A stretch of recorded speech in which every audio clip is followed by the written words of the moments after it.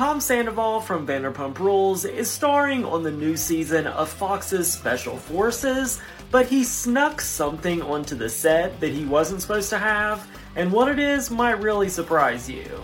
Tom's co-star Nick Viall opened up about shooting the show on his new podcast, and he said that Tom didn't sneak in booze or snacks, he snuck in photos of Raquel.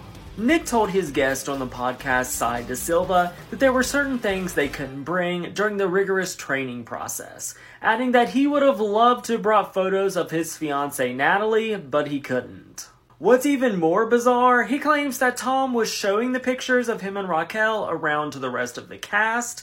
Nick even said that he seemed to really care about Raquel for what it's worth.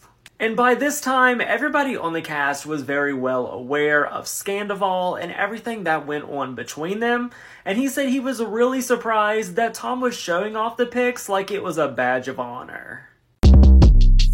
Short Cast Club